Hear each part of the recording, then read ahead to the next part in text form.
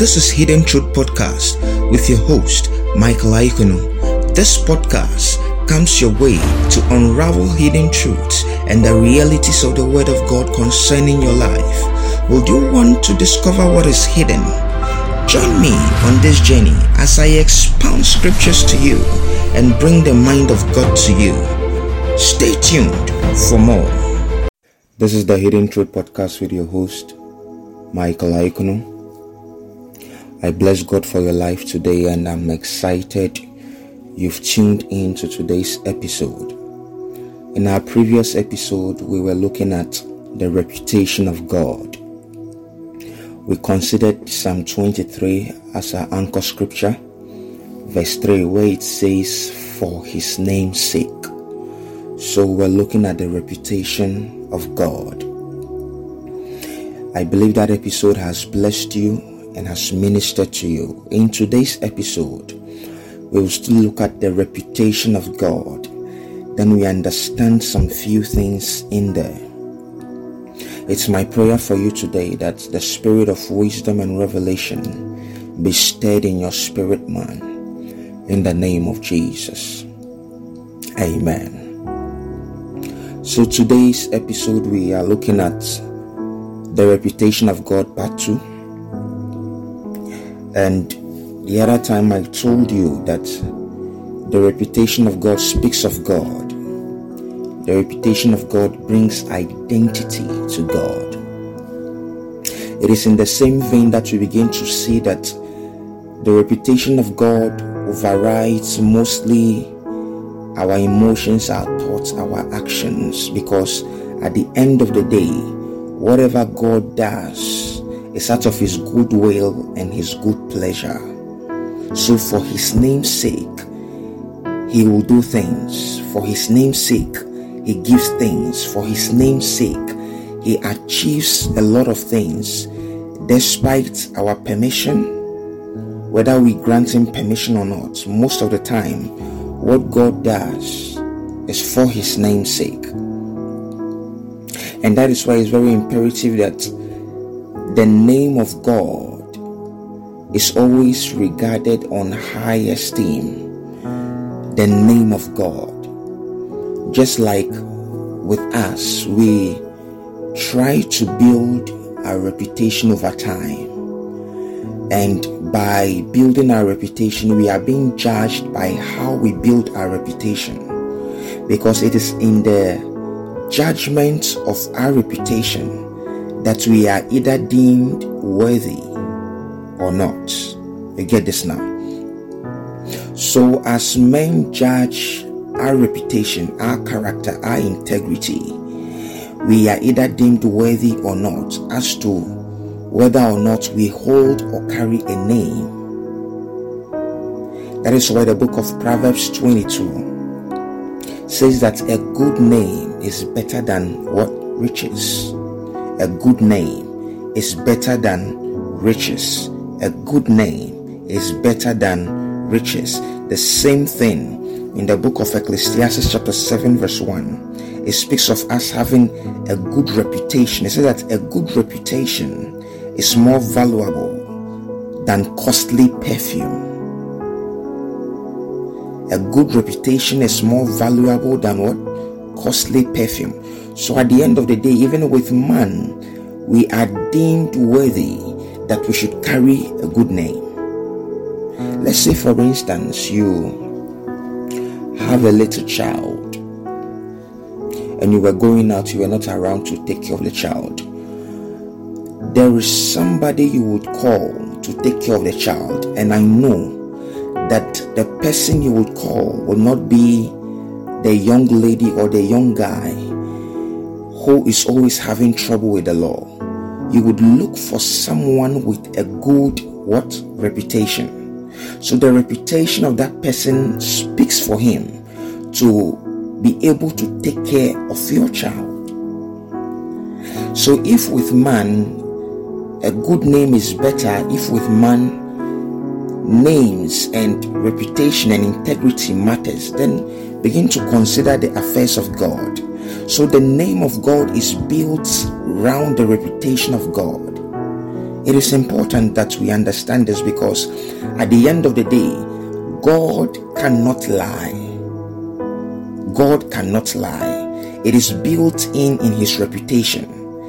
So it means that even if God decides to lie, the lie becomes true, because God cannot lie. It is his reputation that he cannot lie. So by the various names attached to God, we see God in different lights, in different dimensions.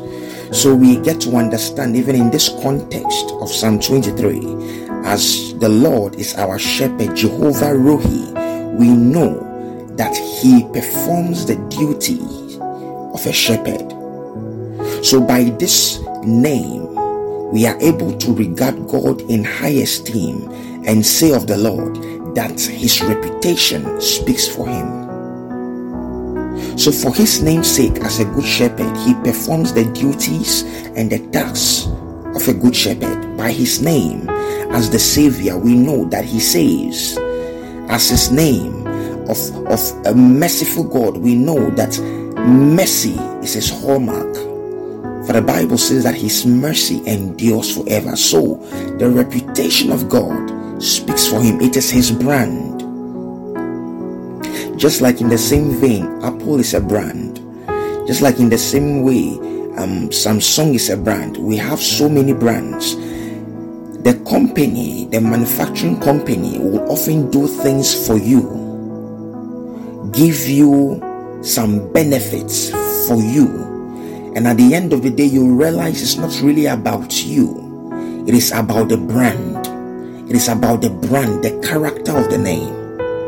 So oftentimes, let's say for instance, you buy an Apple phone or any Apple gadget, and they give you a warranty that at the end of the day, if it gets spoiled within the time frame of 1 year, 2 years, you are expected to send it back to the office, and the office takes charge of it, pays for the expenses, and returns it back to you. Now, when it does this, it's not doing this because they know you. No, it is doing this because of the name, the brand, their reputation. Because their reputation is at stake. Their reputation is on the line.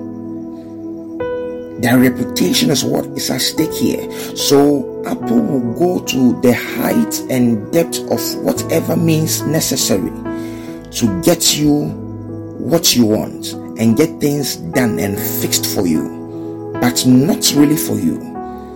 It is for their namesake. It is for the reputation. So God does things for his namesake.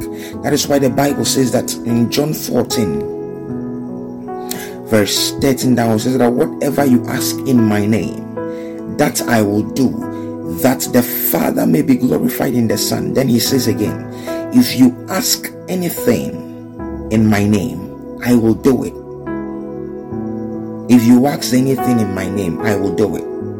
Anything in my name, I will do it. Anything here brings into context whatever you ask should be in the will of God. So that which you ask in the will of God, he will do it. He will do it for his name's sake, because he's known for doing things. He's known for answering prayer. So when you pray, there should be an answer, because he's known for it. It is built in his reputation. Are you still there? It is built in his reputation. Remember the story of Gideon in the book of Judges? The story of Gideon. The Bible says in the book of Judges 6, when the angel of the Lord appeared unto Gideon, we know the story of Gideon, talking to him about how great he was and every other thing.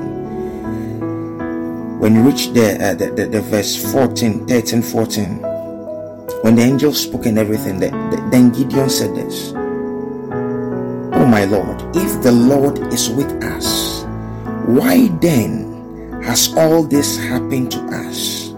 And where are all his miracles which our fathers told us about, saying, did not the Lord bring us up from Egypt? But now the Lord has forsaken us and delivered us into the hands of the Midianites. Look at what Gideon was saying here. Gideon was saying that we have heard of you, Lord, from our fathers, that you saved us from the Egyptians, which means that if you were able to save us from the Egyptians, you can save us now, because your name speaks of you, because your reputation speaks of you. So since we have heard of you from our fathers, why now is it that we don't hear of you again? Gideon was questioning the reputation of God. The reputation of God. The reputation of God. And oftentimes we receive and we have things, not because we prayed for them, or not because we asked for them, but because the reputation of God was on the line. He gave to us things we did not ask for. We receive things we did not pray for his name's sake.